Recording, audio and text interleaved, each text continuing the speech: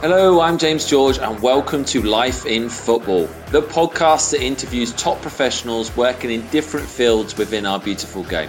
If you love football and dream about working full-time in sport, or if you're just a little bit nosy, then you've come to the right place. This week I'm joined by Tom Cooke, who works in sports psychology with Millwall Football Club's academy. This is a great insight into the mental side of sport. Hi Tom, how are you today?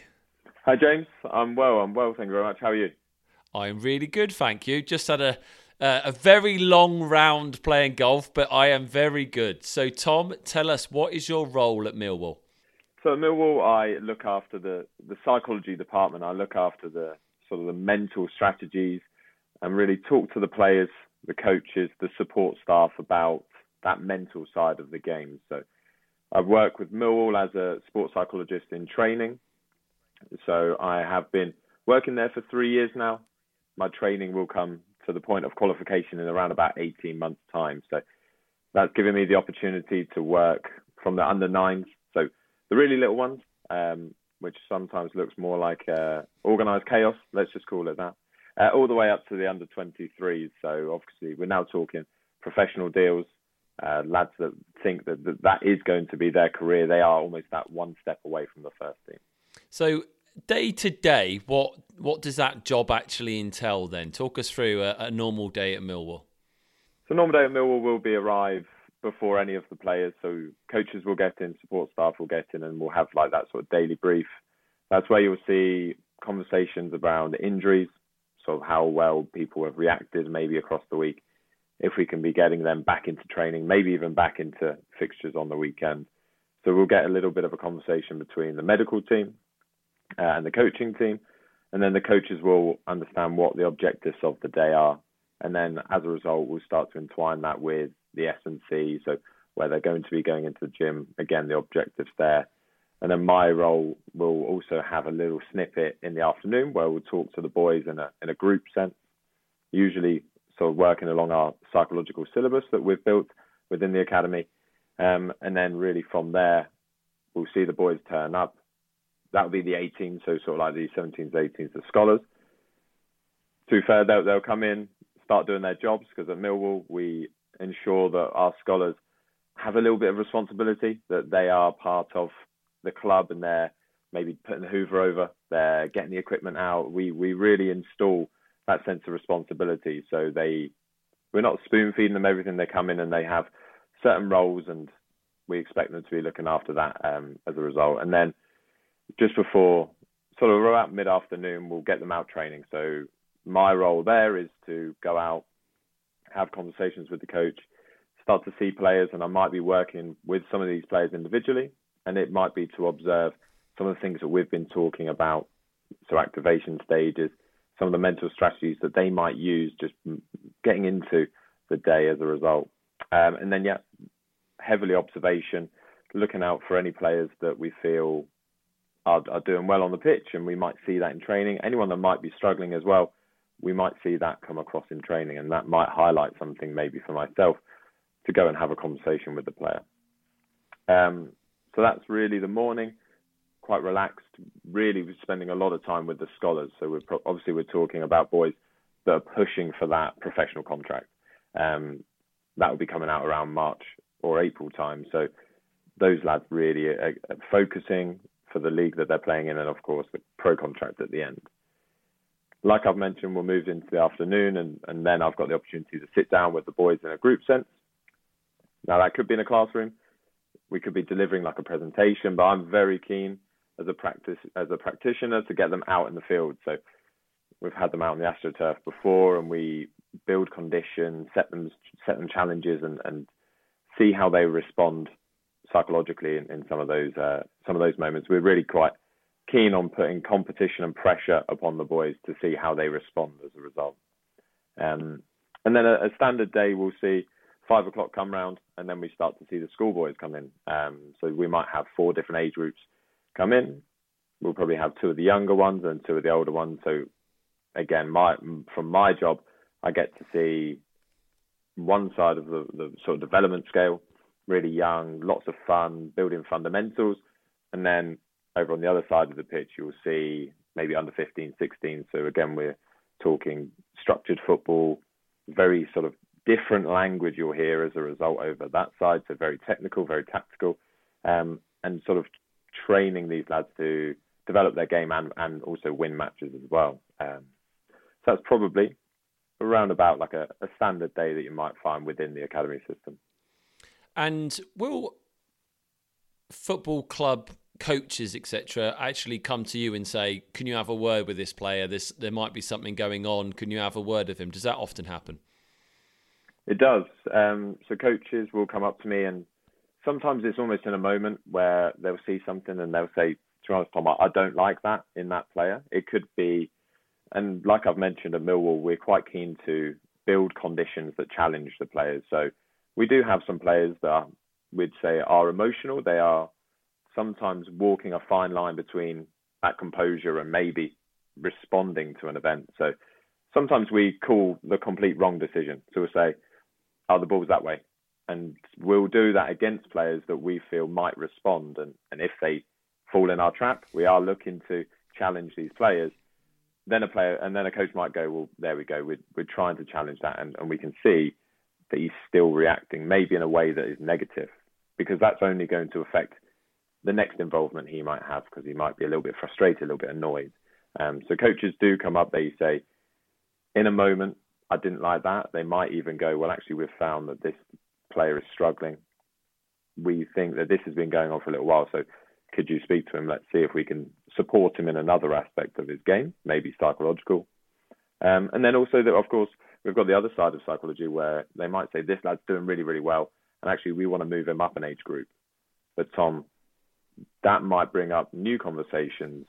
Maybe they're a big fish in a small pond at that moment, but they might need a little bit of help taking that step into, could be like a 21s or 23s environment. So they definitely spot some things that they want to share with me, and it's great to be on the training pitch with them, because we can have the conversations live and while we watch it happen. And now one of the issues with sports psychology is the fact that often players are kind of against it and aren't forthcoming when they probably do need help. I mean, I just had a round of golf today and hit an amazing front nine, fell apart in the second nine, and I continually do it. I often, struggle on the psychology of sport. It's a massive, massive thing.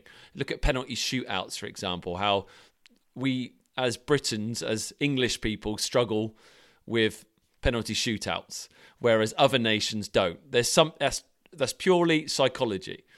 And so do you find that people actually come to you ever? Do you find that players actually understand your role and come to you for help? Not so much as coaches. So I would expect sort of like 8 in 10 players to come to me through a physio. So as a result of an injury, for example, a coach has put them forward. Maybe their parent has a real big interest in it as well. So therefore, it is rather unlikely that players say, oh, can I sit down with you? This is going really good and I want to talk about it, or this isn't going as well as I want it to, so let's talk about it. And I think, James, you've got a really good point there, where psychology, I think, is still in the stage where sort of like the players are understanding it and they feel like, well, actually, if I speak to Tom, am I looking weak? Am I going to talk about things that, well, I'm not too proud of? For example, I'm not doing very well. And that's either a player maybe realizing they're not doing very well, or just talking to someone about it. That's maybe an uncomfortable thing when we're talking about football academy environments, which are very competitive. Sometimes they don't want to show any weakness because they feel like that's not the environment to do so, which of course isn't what we encourage. We want players to be very open, but it's not always the case. I know outside of football, you can also help anyone in sport. You also work with players individually outside of Millwall, is that correct?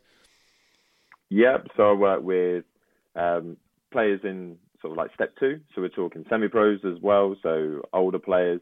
And yes, I work across academies and the women's game as well. So see quite a different spectrum. So obviously with some grassroots players at a really young age as well, and understanding what they might want from sports psychology, compared to maybe a player playing at step 2, nearing the end of their career. and just seeing how they can maintain a career as a result, adding to their mental game as well. So, I cover a little bit of football. And if I've got a goal scorer as an example, one of the players we manage, I'm quite lucky that the one I'm even thinking of scoring a lot of goals at the moment, so it's not an issue. But say, for example, he stops scoring, and I believe that it could be confidence, which obviously is a psychological thing. What kind of things would you do to try and help him score more goals?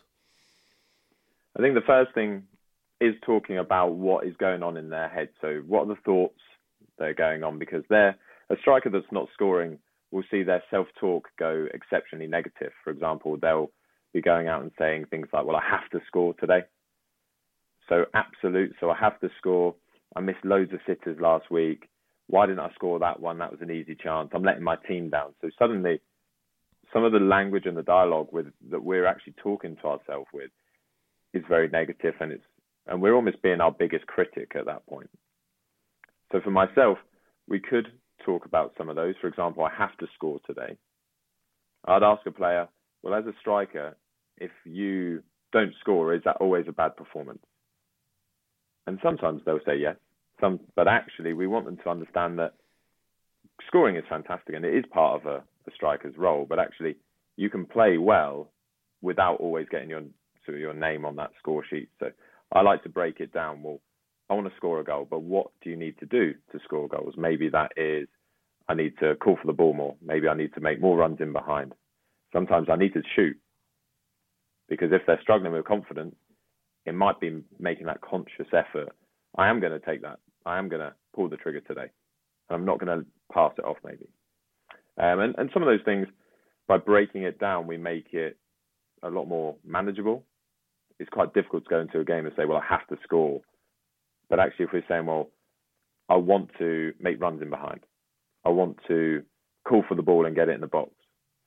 Maybe it could be, I want to combine with my striker today. So we change the objectives from such a rigid and difficult task. If everyone wanted to score and did so, we'd see some pretty entertaining football up and down the country, to say the least. So it'd make it a little bit easier. And sometimes I'd work with strikers and I say, right, well, in the warm-up, I want you to hit the net 5 times. I don't care if there's no goalkeeper in it, or if that is in a shooting drill in the warm-up, but get that feeling of striking the ball hitting the net, and that will also help. They'll start to see that and feel it on the pitch, and that might lend itself towards that idea of sort of like visualizing success. And that will sort of take that mindset or some of the self-talk towards that positive place that we want them to be. Visualization, you just mentioned it there. It's massive in a lot of other sports. Formula One, for example, a driver will sit there and visualize the whole lap before he does qualifying. When he does a race, he'll actually visualize the whole race. A golfer should, visualize every shot before he hits it. I know tennis players will try and visualize a whole game, what might happen in a match. Football players generally don't do that. So is that? Do you think that could be an important part of confidence and a way of a footballer preparing for a match?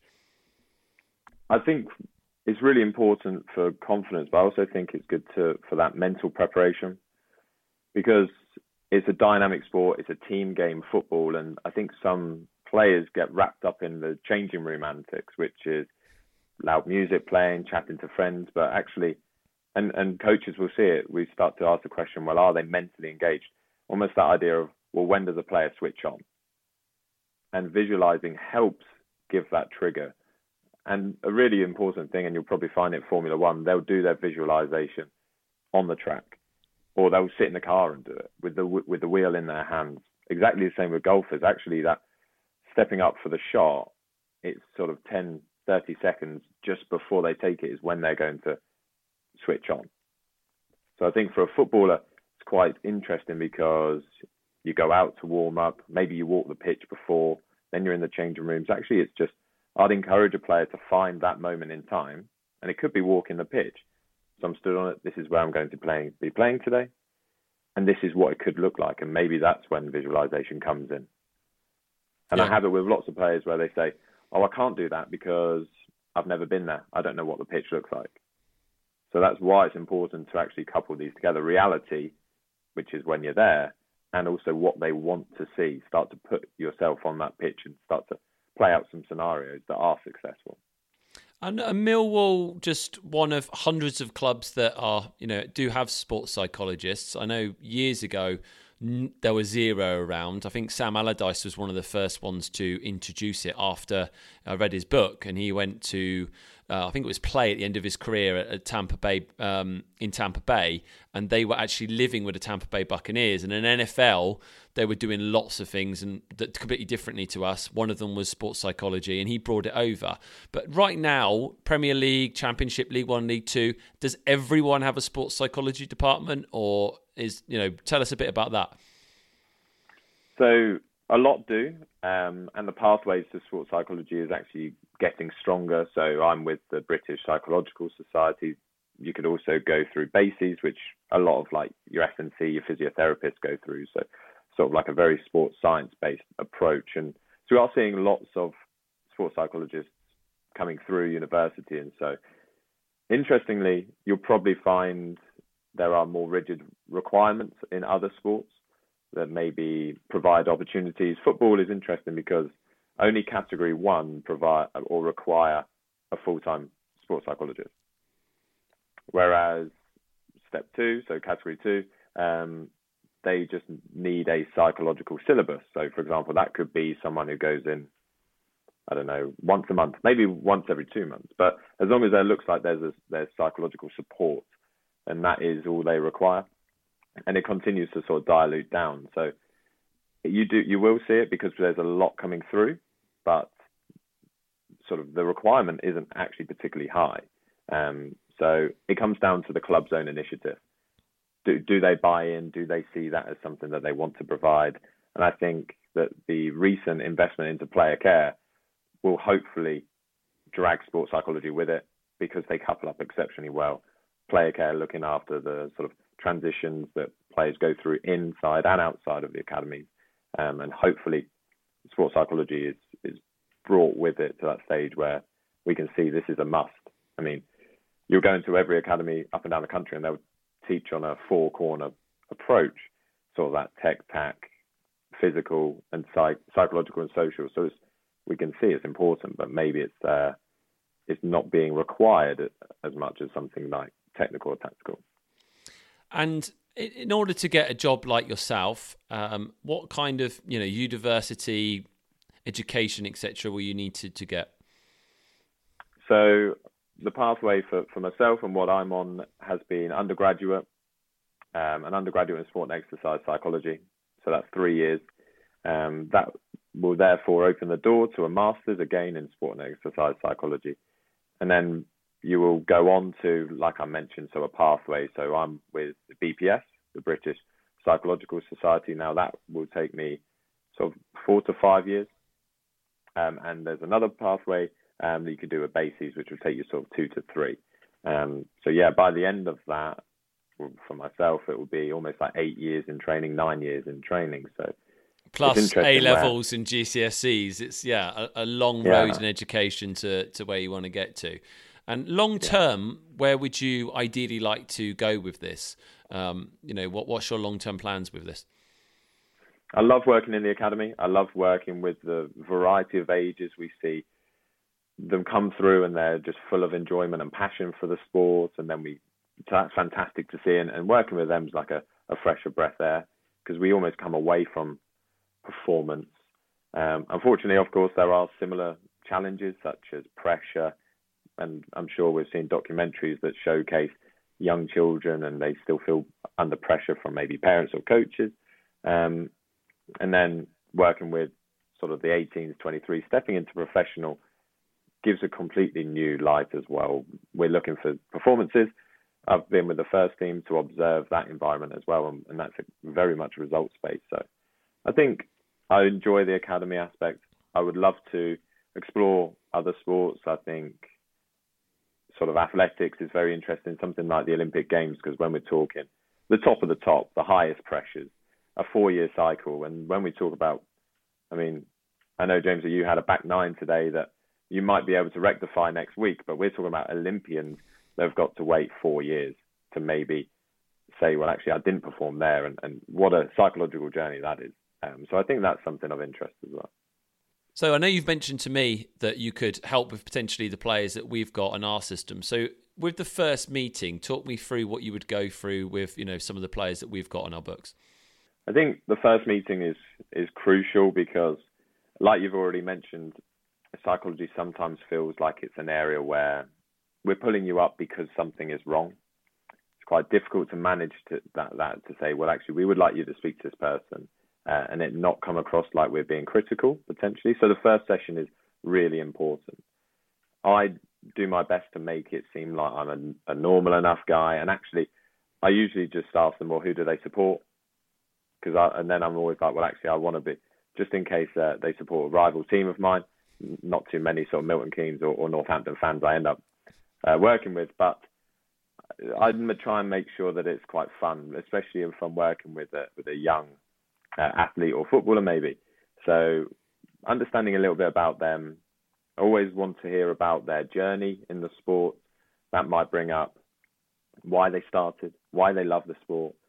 If it's football, there's always the likelihood that they've gone into a club and maybe come out of it, and that's of interest as well.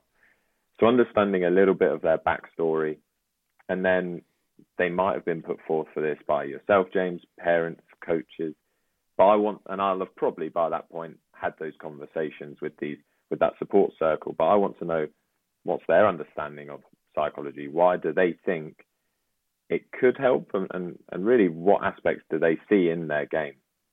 Sometimes we see players that have really good awareness, and they're like, well, actually, I know I don't control my emotions very well, and I think this could be something we talk about. And sometimes they're not too sure, and we'll explore it a little bit more. Obviously, so we work with a lot of people who are young, who are trying to get that first contract. And then we work with players who have been at clubs that have got released quite often. And then you obviously have injuries. So talk us through maybe a little bit that you could help with those three scenarios. So if we start with someone who's seeking a contract, because then they're coming in with an objective, which is always important. Setting goals is going to define our next step, our next week, and sort of our next session. But so if they're looking for a contract, I'm therefore probably thinking, well, we're working with a little bit of performance. There's going to be anxiety because they've put so much into this, and they might feel there's some pressure as a result. So what we'd want to do is talk about, well, if a contract is at this point, let's work it back. What sort of things are going to help you get that contract? So we understand the big picture to get a contract, scholarship, pro, whatever it may be. But let's talk about, well, what's the next 3 months? What sort of objectives would be excellent to hit at this point? Because then we're tracking progress, and that's really important, especially in an academy system, let's say, where the months slip by, December might be busy at the beginning, but then Christmas goes by. It's really important for, I find, young talent to be tracking their progress. So are we on course for that sort of contract? And for myself, if we are pursuing contracts and when it gets to about a month before, I always make that player write to themselves, so like a letter to themselves, and it's going to be a positive one. So to blah, like, well done on securing your scholarship. Maybe they'll say who they thank, why they got it, positive reasons, and maybe moving forwards. But then I want them to write another letter, and this is to themselves again, and I want it to be the negative outcome. I want them to write themselves a letter that says, unfortunately, we weren't offered the scholarship. And when they do this exercise, they then come up with reasons, but my parents still love me. I still love the sport. I'm a good player, even if I didn't get the scholarship. And actually, this is what I'm going to do going forwards. So what we find is they, just through a little exercise like that, for myself, it's really important to talk about the fact that you could get it and you could not. We need to be quite realistic as a result. It's coming up to a decision and it could go one way or the other. And I find that an exercise like that enables them to explore things that they don't want to talk about, such as not getting it, but find reasons. And doing this, after the decision, I get them to read the reality. Whatever came true, read that letter. And how do you feel? Sort of closing that circle of, you got it, well done, and this is what you said to yourself, and let's move forward. Or, unfortunately, you didn't get it, but this is what you wrote to yourself a month ago. This is what you said. How can we move forward from here? So it's just trying to manage a really difficult journey when we're pushing for contracts, giving them realistic goals to work towards, giving them exercises, because as we approach this, the emotions really ramp up, the anxiety, the nerves.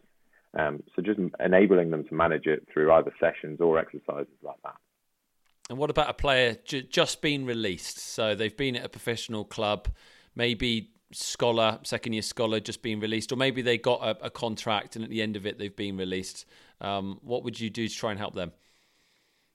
I think with something like that, I'd want to understand what is their direction. I've worked with players that got released, went to another club, got rejected, went to another club, got rejected. And sometimes we just want to know, well, what do you want to do? That's always my first question. Sometimes it's a scholar or someone who's going for a scholar and didn't get it, and then they might start to think, well, actually, maybe there's grassroots that might lead to semi-pro teams, and maybe they don't want to play. Maybe there's a new direction that they want to go in. And I want to put their best interest. I want to know what they think their next step is, because that's important. It's difficult to be rejected, and I want to manage that as a result, understand their emotions, how they're feeling. I'm not here to say, that didn't go very well, but this team could be interested. There's lots of people out there that will do that for them. But I want to manage that emotional journey that they're going on. Some of that, so that how that self-talk might change after a rejection. And sometimes players are really good and surprise me, and they're like, that's fine, they didn't want me, but I know I'm a good player, and maybe I didn't fit that system, so let's move on this direction. And it's very clear that I'd then be working with a player, and I'm saying, okay, now I want to help you transition into a club, but that's going to include a trial. And that's an interesting period where we've got, okay, well, let's talk about what a first session on a trial looks like. Because for them, I'm expecting them to start putting expectations really high. It has to be perfect. I have to play the best I've ever done so. And of course, they might do that, they might not. So really managing the emotions and the experiences throughout that sort of period, because it's difficult. They won't be the only ones who have been rejected. Again, it's a competitive market in that sort of, maybe that limbo between clubs. And then if they do come out and find that actually it's a different direction they want to go in, that's also something that I've managed. And it's just enabling them a sort of space to talk about things, and sometimes it's easier for them to talk to someone that's not a parent, for example, or a coach, because I think they expect that they have to just continue to go into football, but that's not always the case. That's really interesting. And it's been an absolutely interesting podcast for me. I find all of this very interesting indeed. And before we go, we always try and find out if you've got any interesting or funny stories. It could be from, your time at Millwall. We obviously can't mention players' names, or it could be from just, other parts of your studying or whatever. But have you got any funny or interesting stories you can share with us? I think probably one that made me laugh the most and probably caught me out the most was myself and a coach were working or wanting to work with a player. We could see, and a player within our system, very, very talented, highly emotional. So we could see that if we helped him with that, we could really be onto something here. Like, the talent is there, just a little guidance in regards to his emotions and his attitudes. We could really see a player push on, and he was already being spoke about at a high level in regards to sort of like pro contract, early offers, and so. So we managed to sit him down, and he was quite keen, and we were like, excellent, he wants to talk to me. Coach is here, which is great. And he said, yep, I've been waiting to have this conversation. So we sat down. I was like, we're finally going to see some progress here. And pretty much the first thing he said, he was like, right, so there's this girl. And I was like, right. I was like, this wasn't the direction I thought we were going in. So it just shows that as a sports psych, sometimes I'm talking about football. Sometimes they see me as this other attitude and this other person. And we ended up talking for about 20 minutes how he was going to manage a relationship at school with a girl that was quite interested. So Yeah, you I never bet know. that plays a big part of it. I bet it does. Part of your job. The funny thing is I actually say that when I often chat to young lads and parents, and I'm like, look, we are here to help support him with his football career, but I'm sure there's going to be times when things happen outside of his football that you probably can't talk to you guys about. And, that's often one of the things that we say to them is, have you got a girlfriend? Are you willing to move to the other side of the country and leave that girlfriend? Would they potentially go with you? There's more than just football that often comes into a footballer's career and different options for them. Absolutely, and I always factor in, like, we've got a really good education part, and we put a real emphasis on school. Obviously, they want to be footballers, but we can't forget that they are young adolescents, and they might show an interest into relationships and everything else like that. So it was one of those where we had lined up this really good session, and then it all went off on a tangent, to say the least. Well, Tom, thank you so much for coming on the podcast. It was really fascinating getting you on, and I look forward to chatting to you more in the future because it's a really interesting subject. Excellent. No, I've enjoyed it. Thank you very much, James. So that's it for season 1 of the Life in Football podcast. Thanks for listening, and we will be back in the new year for a new season.